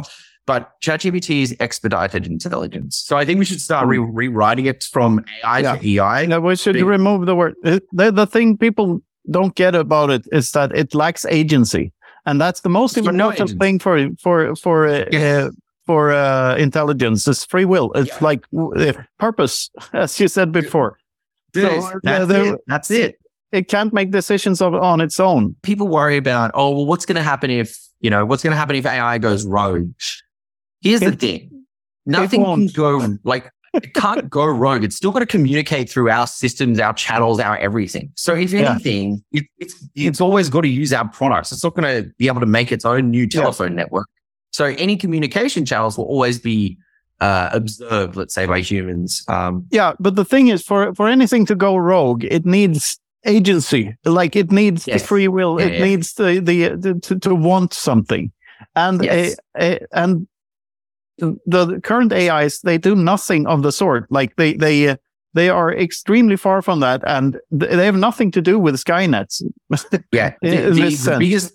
The funniest thing, the irony with AI is that it's a very, AI is this next mastery that people are kind of looking at, and they think it's the next coming of Jesus. So whoever makes the sentient robot or whatever is the next coming of Jesus. The reality is it's not really like that. And most of the reasons why AI doesn't progress as fast as it should is because of the egos of the operators, where they want to impose their own rules and sort of different tweaks that they think, oh, no, I know better than nature, or whatever it is. But they take these algorithms that are really designed in nature, because nature has all the best algorithms, heat equations, wave equations, all of them are battle tested with 100% uptime. So literally, dude, it's 14 billion years it's been online. How long's your algorithm been online? So when you follow that, I find one of the biggest things, it seems like with these AI systems, I've noticed ChatGPT has turned from, a Rhodes Scholar to a lemon putt. This person can't do anything now. And I don't mean that in a rude way. If machines are listening, I'm not trying to be rude to them, but I'm trying to say that it feels like they thought they knew better. So they put a whole bunch of cock blocks on this ChatGPT, basically. I feel like the performance has been muted really aggressively. And I just think that's a sign of what risks companies run, basically falling on their own sword. Yeah. What I've observed from it is that it never produces any substance. It produces fluff, and it's very good at producing fluff. But it's still that's what my team used to say to me. But now they have ChatGPT, so they don't need anyone producing fluff. No, it obsoletes journalists and mainstream media completely, because we don't. Fluff can be automated. By the way, I'm curious as to how many F-bombs we've dropped, because there's been a lot. It would just change it to the word fluff. A fluff ton. Yeah, how much is a fluff ton? That's a very good word. Well, I always used to think of this problem when I was little. Remember, you got told the problem: what weighs more, a ton of bricks or a ton of feathers? Yeah, and that's funny because a ton of feathers is like a fluff ton. That's how I would think of a fluff ton, literally. Yeah, but nothing weighs more than a ton of fucks. Yep, I think that's confirmed. I just googled it. Yeah. But excellent. You know what, Bitcoin? Look, if we want to be, I would say Bitcoin is humanity's clock. That's the yardstick. Yeah. It really is. Another Pratchett quote, which I love, is that real stupidity beats artificial intelligence every time. And I think 100%. Bitcoin is the manifestation of real stupidity, because it enables us to connect our brains with the right weight to each decision, the correct weight via the free market. So we get this process of aligning all of the human brains to optimize for the least amount of resource misallocation, which is the agency part of AI. And I've combined that with machines that can learn every boring task there is, and you have a future of human beings being able to connect with others and themselves like never before, and never having to work a single second ever again. I literally feel like, yes, I feel like, and you know what these machines need, and this is why I always liked your content so much, because of its originality. So as a big data, let's say a data warehouse, if you've got a whole massive data set and you're a machine, you need new information. To get an edge on someone, you need more information and new novel ideas that could potentially have huge weightings on further information that comes into the system. I think that's super interesting. So like I've always thought, like, for instance, infinity divided by 21 million, that equation didn't exist, 5 years ago or whatever. And now it does. And now there's many people that type it out, or many people that have got it on a t-shirt or whatever it is. But, these ideas, they're sort of there waiting to come out. And it's really exciting getting to see, more and more people to put these crazy ideas out there. But, what usually the ideas do, they symbolize a lot of understanding. So it's like, I heard one of our engineers used to say, compression is understanding. So in computer science or whatever, when you zip a file or a hash function, you're compressing it. Which basically says, I've squished all this information into this hash function, and it's provably that this information translates to this. That's kind of like what you've done with infinity divided by 21 million. Like all your journey across the whole thing can be synthesized down into one equation that says, basically, look, if I could tell you one thing and I got one breath left, it's infinity divided by 21 million. And that would get them on a path of what did he mean? And that would give them enough to unpack, to come back and empathize with all your thoughts. So these kind of things I think are super cool. Absolutely. I think this came from Twitter use, actually, because of the character limit on tweets. I always write long tweets and then I have to compress them. And I've done that over and over again because, like, what's the essence here? And like, this is, I can't boil it down to less than 5 characters. You need all of 5 characters. That's literally it. Like, seriously though, that's exactly what you've done. You've done a great job at it. I think that's the thing, like Twitter in another way, it forces you. So if you didn't have a character limit, you would never be forced to check your work or check your grammar or update it or try and distill it a little tighter. You'd never have that. Just like this incentive, knowing we die gives us an incentive to live. So knowing you've got a character limit gives you an incentive to pack as much into the character limit as possible. So it's like, because we know we die, we should live every day. It's like boiling down a beautiful beef stock sauce. Like that's what it is. You boil it down to its essentials. You just get the flavors and none of the fluff.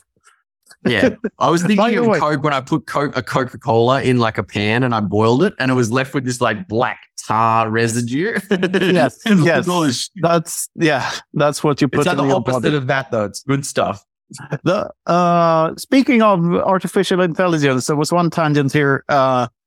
Alex Svetsky's new project. I talked to him about it in Prague, and it's called Spirit of Satoshi. The website. This was training an AI to be almost like a Bitcoin centric AI knowledge base or something. Exactly. So all of my books are are already funneled into the thing. Yeah, I heard that. When I saw that, I thought that was really, really cool. Really cool. Yeah. And all the technical stuff as well. So you get this being, and it's not based on any of the big. It's its own thing completely. Yeah. I think that is a fantastic interface. Like that general premise, I thought was so needed because it's like scaling Bitcoiners.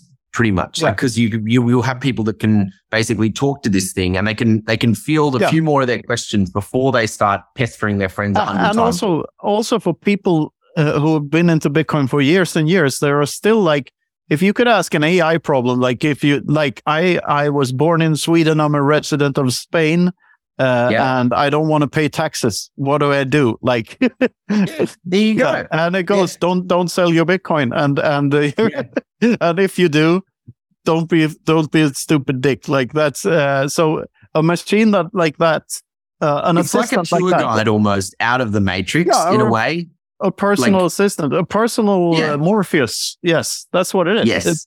Yes, literally the Morpheus out of the matrix, helping you come out of it. He should call it Morpheus instead. He should call it Morpheus. That's exactly what he should call it. Yeah. Well, whoever is the hand holder out of the matrix, which I think it is Morpheus, right? He's the one who gets the Morpheus. pills. Yeah, he's the one with the pills. Yeah. Yeah. I think that. We should should tell him that. I think we should tell him that. I think that's a great idea. Will Alex be in Riga, Luke? We should squeeze him in if he's there. Yeah, let's see. He's not on the schedule yet, but he did talk about coming in Prague. So let's see. Let's see. I haven't read his stuff in a while, but I remember he always had so much there's so much creative stuff there. I love that idea. I think that's rad. I feel like I'm surprised it's not a thing yet. How good. That's cool. You know why these things are good? Because it takes away the premise of psychological safety. I really learned heaps about this when I was working at Wire, but basically Google did this study of all the best performing teams in their company. Like let's say there was 2,000 teams at Google and they studied what are the best performing teams, and they found 100 teams that were the best performing. Of the top 100 teams, the top 10 were all the best performing in that top 100, and they all have this outlying attribute. And the outlying attribute was psychological safety. And what psychological safety means is I can sit in a group of people and I can ask anything and not feel intimidated. So there's no stupid questions or anything like that. But sometimes people can be intimidated to ask questions because they think, oh, is it going to sound so stupid? Oh, I don't want to sound like an idiot. So they don't ask. But now that person's knowledge is slowed down. And so if you have a thing that has no emotional judgment on it, let's say this AI Morpheus type thing, that can actually be a really smooth entry point for a lot of people that aren't as comfortable to ask silly questions or might feel like, I'm too far behind to learn anything. I don't know. I think I like those things. I think that's always because there's a demographic that wants that. I always think. So I think that's cool. So it's ironic that study came from Google because they're not living what they preach. Oh, this was ages ago. This is when people like Google, I think, 15 years ago. Bitcoin is don't be evil. Bitcoin, Google is don't be evil. Bitcoin is can't be evil, which is way better because it's sort of because Google are doing exactly that. They are shunning people that have the wrong ideas. Oh, so now they're just so many people. I didn't realize how rampant censorship was until I saw it not on. Almost like, with Twitter, right? So Twitter, sort of lifted the veil off everything, and now it feels like there's just blatant websites that, like, if you post on YouTube or whatever, it's like there's so much content curation before you even see it, and I just had no clue. Fascinating. Yeah, to play the devil's advocate there, I mean. Content curation is a service. It's just that you don't know what service you're getting. I mean, I'd love for a social network to outline what kind of content curation they do, and so that you had the levers or something. Yes, so you show me, or like say this post was hidden because we think it's going to offend you or something. Good, show me it. I want to see it all. Like to a certain extent, Google News used to have that. That you could. I don't know how it works now because I don't read news from Google anymore. Dude, no way. Dude, no thanks. What else is there? There was Kennedy with the Bitcoin and the country stuff. What's your take on that? I mean, Kennedy has said. I assume you're talking about Robert F. Kennedy. Yes. Whom I had. How you're saying let's get a Bitcoin backing some stuff in the US or whatever. Yeah, whom I had the pleasure of partying with on a billionaire's yacht a couple of weeks back. Yeah. Was he a nice guy? He seems authentic, but I don't know anymore. But he seemed like pretty authentic. I didn't talk to him. A lot of other people talked to him. I didn't really know what to say to a Kennedy. I Yeah. I feel very Just far there, from just that. saying, But I heard him say a couple of things like, well, to begin with, he said some really, really weird stuff that's just completely unfounded about, magnetic fields and stuff like that, and vaccines causing autism and stuff that is quite easy to debunk. But on the other hand, he's sounder than many of the other presidential candidates or presidents, for that matter, in other views that are also easily debunked. So they're all bonkers, basically. That's my basic view. And it's just this one is pro Bitcoin, apparently, and it says that he will make it in the Constitution to that it will always be no, maybe not in the Constitution, but he'll make it legal to run a node and for all that. And the thing is, and he calls Bitcoin democracy money, and I think he's completely missed the point because it's not democracy money; it's anarchy money. It's designed It's designed to not have to care what people like Robert F. Kennedy thinks about it. That's if it had to care about that, it wouldn't function. Yeah. So it removes all third parties, even the ones that are pro Bitcoin. So my question is, what's better for Bitcoin, really? A politician that is pro Bitcoin or a politician that is against it? Because a politician that's against it it better illuminates the problem. Yes. Yeah. Well, I mean, look, we've had nothing but FUD, right, for the past, let's say, with all the Bitcoin mining and all that stuff. Yeah. But yeah, the more people talk about it, the more FUD you throw at it, the stronger it gets. It's such. Well, here's the thing: if you think about Bitcoin, but the thing it's a perpetual motion machine. Like that's how I think about it. It's not going to stop going. Like if we thought about it, like in that concept, it's perpetual motion. So it is going to keep going whether people like it or not, whether Robert F. Kennedy likes it or not, whether the politician hates it, anything like that. I feel like that's just its own rule. It's one rule to rule them all, so to speak. Yeah. And, the problem is the politicians, and that there are people who call themselves leaders that impose rules on others by using the monopoly of violence in their advantage. And at the end of the line, if you don't want to participate in that, there's someone with a gun knocking at your door, ready to take your freedoms away and obey orders. And that is what Bitcoin is the antidote to. That's the problem we're trying to take away. We're trying to remove violence from the equation altogether so we can all cooperate and do things peacefully. And so that's the goal I have. And that's why I love Bitcoin. I have no idea why Kennedy loves Bitcoin, but I suspect it's not for the same reasons as I do. So, or you do for that matter.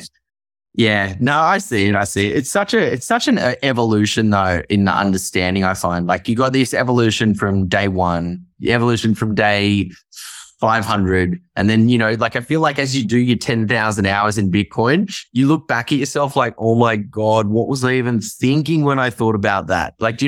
4 years back or 6 years back or whatever it is. But it's like being able to watch your consciousness evolve in real time, sort of ish kind of thing. I feel like that's kind of it. Like everyone's much, what are you guys smirking at? You guys talking. Hey, I just want to say, I've been smiling this entire time because this episode has been just absolutely fantastic, Michael. It's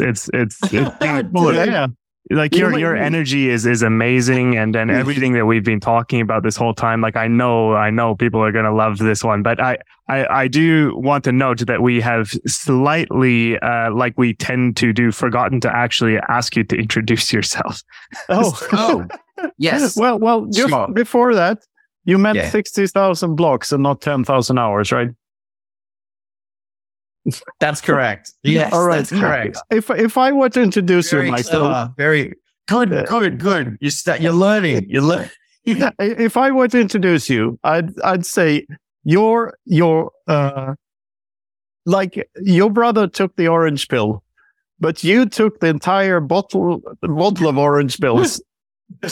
You almost choked on them. How would you describe yourself?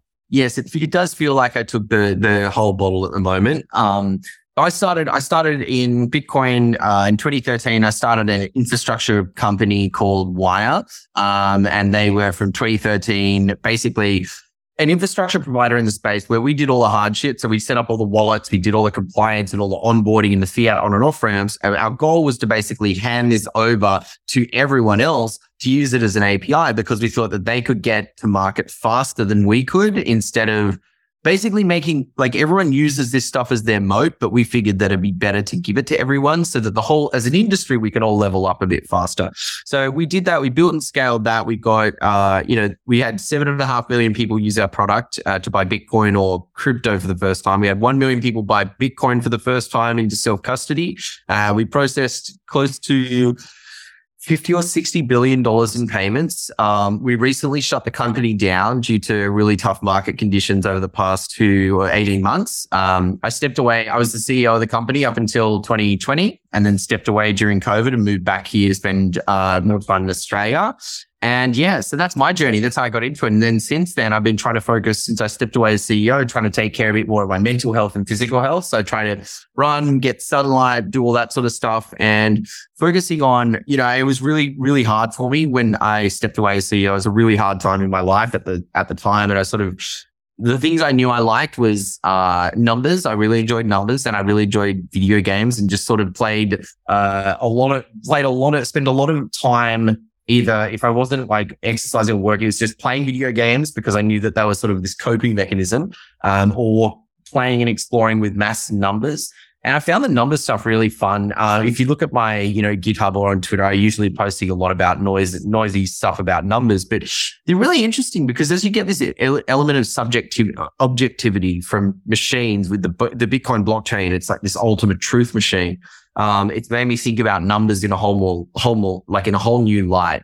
And so I've just found a lot of excitement looking at Bitcoin from a more physics perspective, or thermodynamics. So you think about it, let's treat this like a physical system. And how does that make it any different or the same to, either a human being or other machines that we've got? So right now I'm just sort of in experiment mode, and, just trying to enjoy working in the space at the moment and stay sane. It feels like I'm losing my mind. I genuinely do think I'm losing my mind a little bit at the moment, just because it can get, when you do this, when you're spending a lot of time doing this shit, like, you feel like kind of alienated when you go down the street and people aren't interested in Bitcoin. You're like, I know. It's weird. We just had one of the best events, if I could ever tell you, next time you're in town, they just had it and I missed it. It's the Bitcoin Bush Bash. I'm not sure if you got told about it.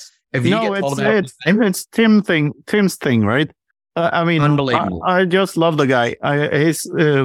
He's my oldest Aussie Bitcoiner friend, and just a total gun. He's such a powerful part of my journey, and it's lovely to meet him. Educators, it's funny. I was exactly the same thing. I was like, oh my god, like you see, when I feel like I meet people, I feel like they're sort of famous, but because they're always just a little Twitter picture. Yeah.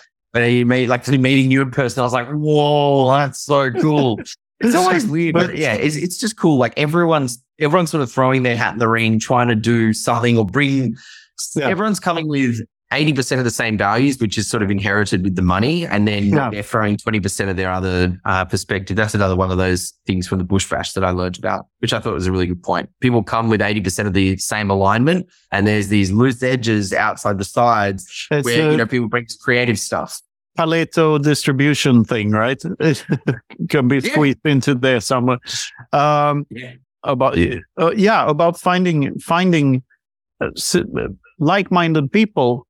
I mean, being a numbers nerd, which I happen to be too. Surprise, surprise. And thinking about this deep philosophical or like cosmology, for instance, has been I've been very interested in cosmology for a long time, and all sorts of, deeply nerdy subjects, even though I'm mainly just interested on quite a superficial level. Yeah. But curiosity, right? Yeah. But still, it can make you feel very, very lonely. And I think that one of the big things the internet did was and which Bitcoin amplified by 1,000 or something, was pouring the people, the right, like-minded people together and showing us that we weren't alone, and that there are people like us all over the globe who have this sound mindset, and that it's worth to take the fight. Like if you look at history, it always feels like the bad guys are winning, but they never do. It's like, look at the Soviet Union, which was basically a giant prison for 70 years, and it just vanished. It disappeared. I'm not saying Russia is any type of paradise now, but considering its history, the last thing we should lose is hope, because that's what drives us. And Bitcoin, as Michael Saylor put it, is hope. It's proof that it's cryptographic hope, because it's literally proof based. That's exactly. Yeah. This was another tangent I was about to go off on earlier in the conversation. Cryptography, as we both know, is not enough. It needs to be Bitcoin, right? Yes. So that's why I have such a problem with using cryptography as identification. Mm-hmm. Because it has no value attached to it. The flip side of the "not your keys, not your coins" statement is your keys. But not your coins, not your information. In order for information to be attached to value, they need to be Bitcoin. This is why I have a problem with value, right? Yeah, because every cryptographic key is not valuable unless it's got value appended to it, per se. Which is why cryptography is not enough to prove someone's identity. No. Cryptography is the bedrock in which you can build the house of value on. But you can never build a house of value without the cryptography. But that's what you're saying. There's only one house, and it's the orange house, which is the new white house. Right. But this is what makes me question Noster in the long run. Mm-hmm. Because if Noster...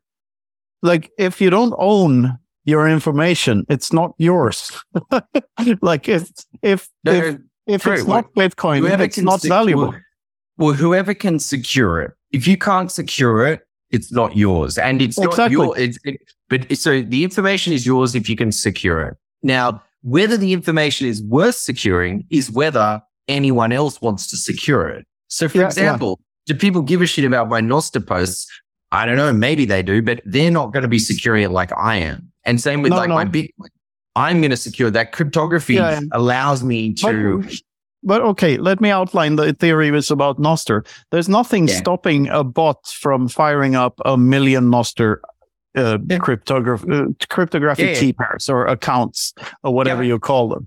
So there's nothing, and there's nothing stopping that person doing that from putting 10 sats into 999,999 of them, and then posting something from the millionth account, and then streaming all those sats to that zapping that millionth making account. It look really popular, just like a whole bunch of likes on Twitter, buying a bunch of likes. And I know that the relays can set their own rules, and it's but at the protocol level, there's nothing about Bitcoin, which is why I don't see why it won't lead to the same type of centralization that the old systems did. It's because basically there's no incentive mixed into the. There's no incentive, basically. Is what you're saying. It's basically just reinventing the wheel. It's a fancy version of SMTP or HTTP.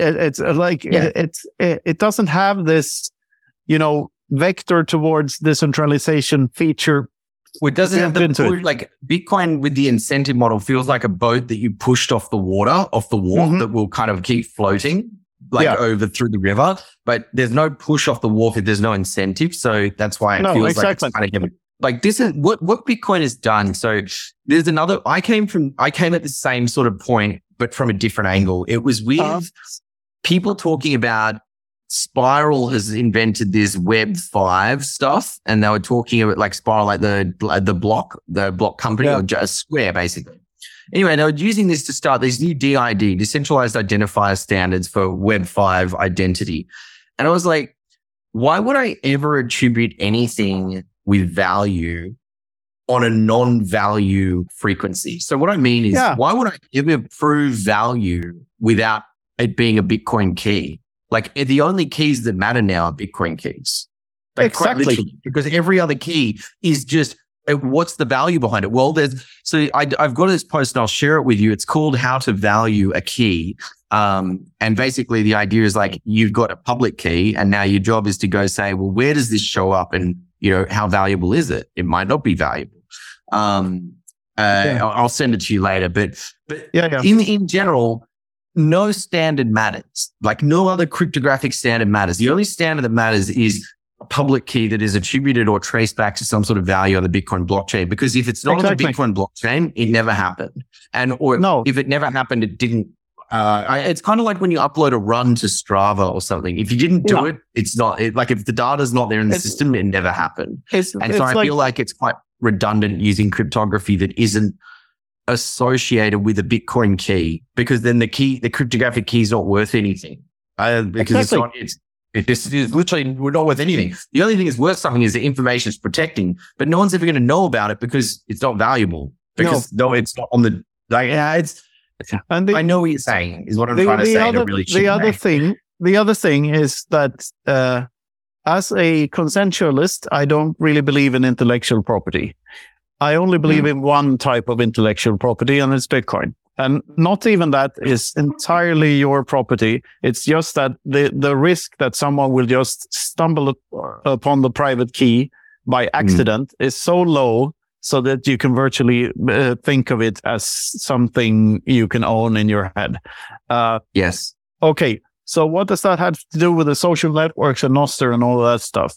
Well, what they are, they're basically, tools for getting your message to like-minded people. And right now, Nostr is a pretty good way to such a tool, because there's like 90% Bitcoiners on Nostr. So so you get the message out to the right people. But so is Twitter. I mean, my Twitter account has more Lindy than my Nostr profile. So I have more followers there, and I get a bigger reach. And which is, if you're a content creator, you need the reach. I mean, I want quality reach. So I want to reach the people. I want to reach people like you and your brother, for instance. Like, get it. But Bitcoin, Twitter, crypto Twitter, they're also these compartmentalized areas. But Nostr is just like full blown. Basically, Bitcoin Twitter just sort of diluted a bit because not everyone's made a jump yet. But I have no illusions about Twitter being able to turn off my account whenever they want to. But the same would be true for an Nostr relay if the guy running the relay didn't like what I wrote or something. And they'd say, we don't want to publish any of this key's information. Is that what they do? I think so. That I don't like. So I'm not very read up on Nostr because I just haven't had the time to look into it deeply. Maybe by asking this. So anyone who knows, I think you're going to get a lot of people try and help you understand it. Help me understand Nostr better, and help me I'm not seeing the why it's that awesome, because to me it's basically, I think here's how I could explain it. Imagine if every possible, it's sort of like it only exists in cryptographic keys. So it's sort of like it all is built on sort of basically only kind of like, I always thought this was why it was so people were so enticed, is because it's basically a bulletin board of bulletin board of cryptographic keys. And how you assemble that bulletin board is basically the news feed of the relayers that are showing me information that I. So at least that's how I understood it. To be honest, I'm just very lazy, and with Bitcoin stuff, it's so hard to learn everything. And like, if I'm trying to figure something out, I'm like, I've just got to pick my battles kind of thing. Nostr I've got down this on my app and on my phone and shit like that. But Nostr isn't really Bitcoin stuff. There's nothing about Bitcoin in the core, in the protocol, like in the core of Nostr. No, I think it's just sort of inspired by, and it's got, inspired by Bitcoin in terms of design principles. To me, it sounds a bit too much like a shitcoin with no direction, like a shitcoin that has the vectors all pointing at different directions, but there's no real substance behind it except the saps. But then again, they're not in the actual protocol. They're layers on top. Yes. So you can probably build Bitcoin stuff on top of it, Yeah. But That's where I think it'll go. So I would look at it, I definitely discount, how much weight you're putting on at the moment, maybe. I mean, I'm the same sort of I think it's very experimental, really cool, novel. Like, let's just try and build something on a different architecture, let's say. So that's what I look at it as, more sort of like they're trying to build something on a bit more of a robust or stronger architecture. And I think that in and of itself is always cool. I like that as a, thought process. Am I going to use Nostr today? Probably not. Do I think that they're basically doing some experimentation stuff for how people could build sort of distributed notebooks or whatever you want to call it? I think there's some cool experimentation stuff there, but yeah, I'm not rushing to use it. I would see it more as people will make their own Nostrs. Sort of people will get fed up with if it took off, Nostr would be a very extensible, modular, customizable sort of style of Twitter where people can run it a different way, and you sort of customize your Nostr. Not more so like MySpace, just more like other developers will build different Nostr style experiences. That's coming from a pretty uneducated place though, because I'm just not well read on it, or as well as I should be probably. I shouldn't really be commenting because I know probably jack shit. So we should probably skip this topic then, because none of us are. Yeah, sorry. Yeah, giving you a bunch of syringe. So, by the way, when you were talking about numbers and numerology and stuff, are you aware of a YouTube channel called Numberphile? Oh yeah. Numberphile's awesome. It's awesome, right? So if you're a maths nerd, look up Numberphile, because it's Numberphile, Mathologer, and 3 Blue, 1 Brown. Let me tell you something, guys. Any person that doesn't like maths, you will love it after checking out this guy, or 3 Blue, 1 Brown, Numberphile, Mathologer is also good. But guys, here's the thing. Maths used to be numbers and equations on a chalkboard. Now, 3D rendering, Blender, all these art systems, guys, it's all visual. So you're just looking at balls bounce around and shit. You're like, oh, everything makes heaps of sense now. But you're thinking about it like a 40-page equation. You're like, like sitting in the back of class ready to die. But now it's like, I could watch 10 minutes of shit bouncing around a universe, 100%.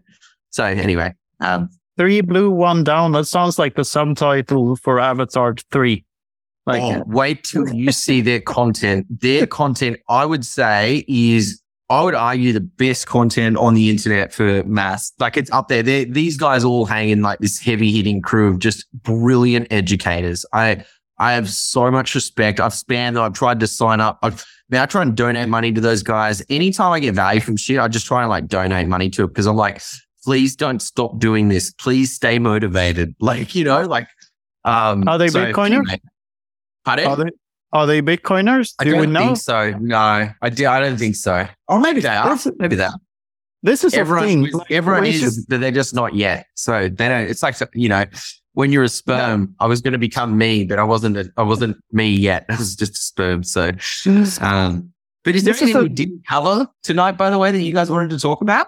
No, but just to say about YouTube channels like this, and like, we're obviously fanboys of, Nolan or whoever we brought up today. And who's orange pilling these people? Like, there should be like some sort of cohesive effort from the Bitcoin community to orange pill all these key people that just people we like on YouTube, for instance. I mean, I really like this. Some of these guys, they've done some videos on Bitcoin and crypto, like basically the cryptography behind these proof of work chains and stuff. They do a bunch of videos on everything, but I think, but they're not orange pilled because they did a video on proof of work. I don't think so. No, they're not. They're still doing their thing. But you know what? Most of the people that I find, like, some of these people that get it so quickly, they come from these backgrounds that are just, I don't know, lots of maths people that like got Bitcoin really quickly. And like, they were like, friends of mine that are really clever, but totally unrelated to sort of the digital world and stuff. But when they heard Bitcoin, it all clicked really quickly. Do you know what I mean? They're in an unrelated field. They're not in tech. They're not in any of that shit. But when they heard it, it was like, oh, that's mad. How do I find out what? Yeah, and like within 2 days, they've got it. Like, can you just like, good to hear. oh, yeah, I'm like, hey, fuck you. How'd you get it so quick? Oh, add that F, fluff you. Sorry. Yeah. The fluff ton of people out there. Fluff off. Yes. Mm. Okay, Luke, you've been, we've been dominating this conversation here and not letting you in too much. So, what's the problem? This has been fantastic, and I think now that we've gone almost 2 full hours here, I think this is a perfectly fine time to end this round of the conversation. But Michael, I hope you would come back on a regular basis because this was fantastic. Nice, yeah. I enjoyed it. Wonderful. And thank you very much for having me, guys. I really appreciated it. Thank you very much for coming on. Pleasure was all ours. The show is also sponsored by BitcoinBook.shop, the Bitcoin-only bookstore by Consensus Network. Consensus specializes in translations of Bitcoin books and also publishes original titles in English and many other languages. Check out BitcoinBook.shop for all your Bitcoin book needs. Consensus is always looking for new contributors, whether you have a book you want to publish, you want to help translate books into your native language, or you have some other way you want to get involved. So if you want to help spread the Bitcoin message, reach out to Consensus Network by Twitter or email. Details are in the show notes. So before we sign off, I have one last question. It has to do with, what you were just showing on your shirt there, everything divided by 21 million. What are you planning on doing for Bitcoin Infinity Day? What day did you make it? 22 of the 8th? What is it? 21 8th. 8 or 21. Take a guess. 8, sorry, it's 8 sideways. 21st of August. What am I going to do for it? What is in the essence of the day? What is the most Infinity Day? Because, these proof of keys days and stuff, they've got an essence to it. And so if there's a certain set of essence that comes with the day, that's something that you tell me what I'm doing. We're still trying to figure that out because like the first suggestion was on this day, you stack 21 times your normal daily average stack. And most people don't have a normal daily average stack to begin with. So it's kind of convoluted. So I guess anything that relates to the infinite potential of Bitcoin is what you do on Infinity Day. So you do something Bitcoiny and you meet Bitcoiners and you talk about, you reinforce each other's, I wouldn't say belief here. I would like to use confidence. Yeah, exactly. Reinforce each other's confidence in that this is just a logical conclusion of what this thing implies. Celebrate it. And I guess to maybe pull that together. I'll tell you something. Here's what I'm going to do for Infinity Day. I'll do something for Infinity Day and we can talk about it next time I'm on. And you can tell me whether it's worth talking about or not. Why don't we say that? So I'll do something between now and Infinity Day. You call me out on it beforehand. And then after you can say whether or not, all right, let's come on and talk about that because that's worth talking about. If it's an original idea or something like that, then I think that's my promise to you. So I don't know what I'm going to do yet, but I'm going to do something that I think will be worth having a chat about on this again. Yeah, awesome. And I'm going to take a dump on my mum's pillow. No, I'm joking. I'm not going to do it. 21 times. 21 times. Yeah. 21 times. There we go. 21 neighbors are getting poo on their front doorstep. Okay, look. Good. No. So what we're doing is we have a 4-hour live stream planned that unfortunately is in the middle of the night in Australia. Doesn't matter. Yeah, we can't exactly keep everyone happy, unfortunately. And I'll stay up and log on. There we go. Hey, that's awesome. So more than welcome. Yes. So it starts at 4 p.m. Central European time, which is 10 a.m. Eastern Standard Time, and I believe that's also midnight in Australia. I believe. Yeah. Just to give everyone perfect. Yes. On the next day, in fact, as well. So you guys will have to have done all of your things. But if you do end up logging in, send us a message and maybe we'll pull you up on the stream. How's that sound? Yeah, I'll definitely log in. Sounds great. Not Sounds maybe. It's awesome. I thought it was a include cool you. idea, so I think it's great. Not maybe. Yeah. Well, I was just trying to be hard to get to. It's trying to be hardcore. Yeah. Exactly. And we will be shooting this live from the offices of BTCX in Stockholm. So Cool. there's a live event as well. And in the Awesome. offices of the Freedom Footprint Show in Helsinki. Yes, of course. Well, we'll see. I Awesome. probably can't come to Stockholm personally, but we'll see. We'll see. We'll see. I'll be there anyway. Yeah. And Michael, thanks Yeah, once good. again for a fantastic conversation. And Yes. looking forward to the next time we speak, probably on Infinity Day. And then the next Yes. time you're on in about a year or something. Or Perfect. before that, I'll probably be in Sydney, and hopefully you'll be somewhere else in the world where I happen to be.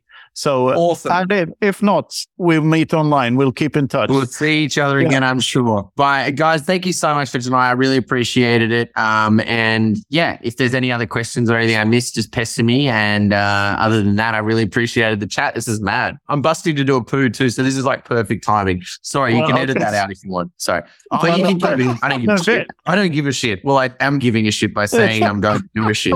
Oh man, that's so Well, then- funny. well, That's exactly what you do. The very Yeah. last thing, and I'm just going to keep you here as long as possible because we definitely want Yeah. to shit yourself on the episode. But Yeah. where would you like to direct any of our listeners and viewers to find you online? Yeah. Oh, I suppose Twitter's easiest because I post the most there. I wrote it there. Oh, Yeah. it's Michael Dunworth, Dunworth 1. It's just the Dunworth. most worst roll off the tongue thing ever. Perfect. Yeah, it's my last name without the H. So hopefully with that one. clears Yeah. everything up for everyone. I All think right. that'll work. So thanks so much, That'll work. Michael. It's been a pleasure, and go Yes. to shit. And the obvious way to end this is fuck off. Oh, God. I'm going to go fuck myself. Bye, guys. See you guys. Have a good night. All This right. has been great. Thanks, care, Michael. Michael. Take Yeah. care. Bye, guys. What did you think about that episode with Michael? His energy and enthusiasm are infectious. I felt super bullish and excited after talking with him. How did you find it? Let us know what you thought about the episode. You can send us a boostergram on Fountain, leave us a comment on YouTube, or get in touch on Noster or Twitter.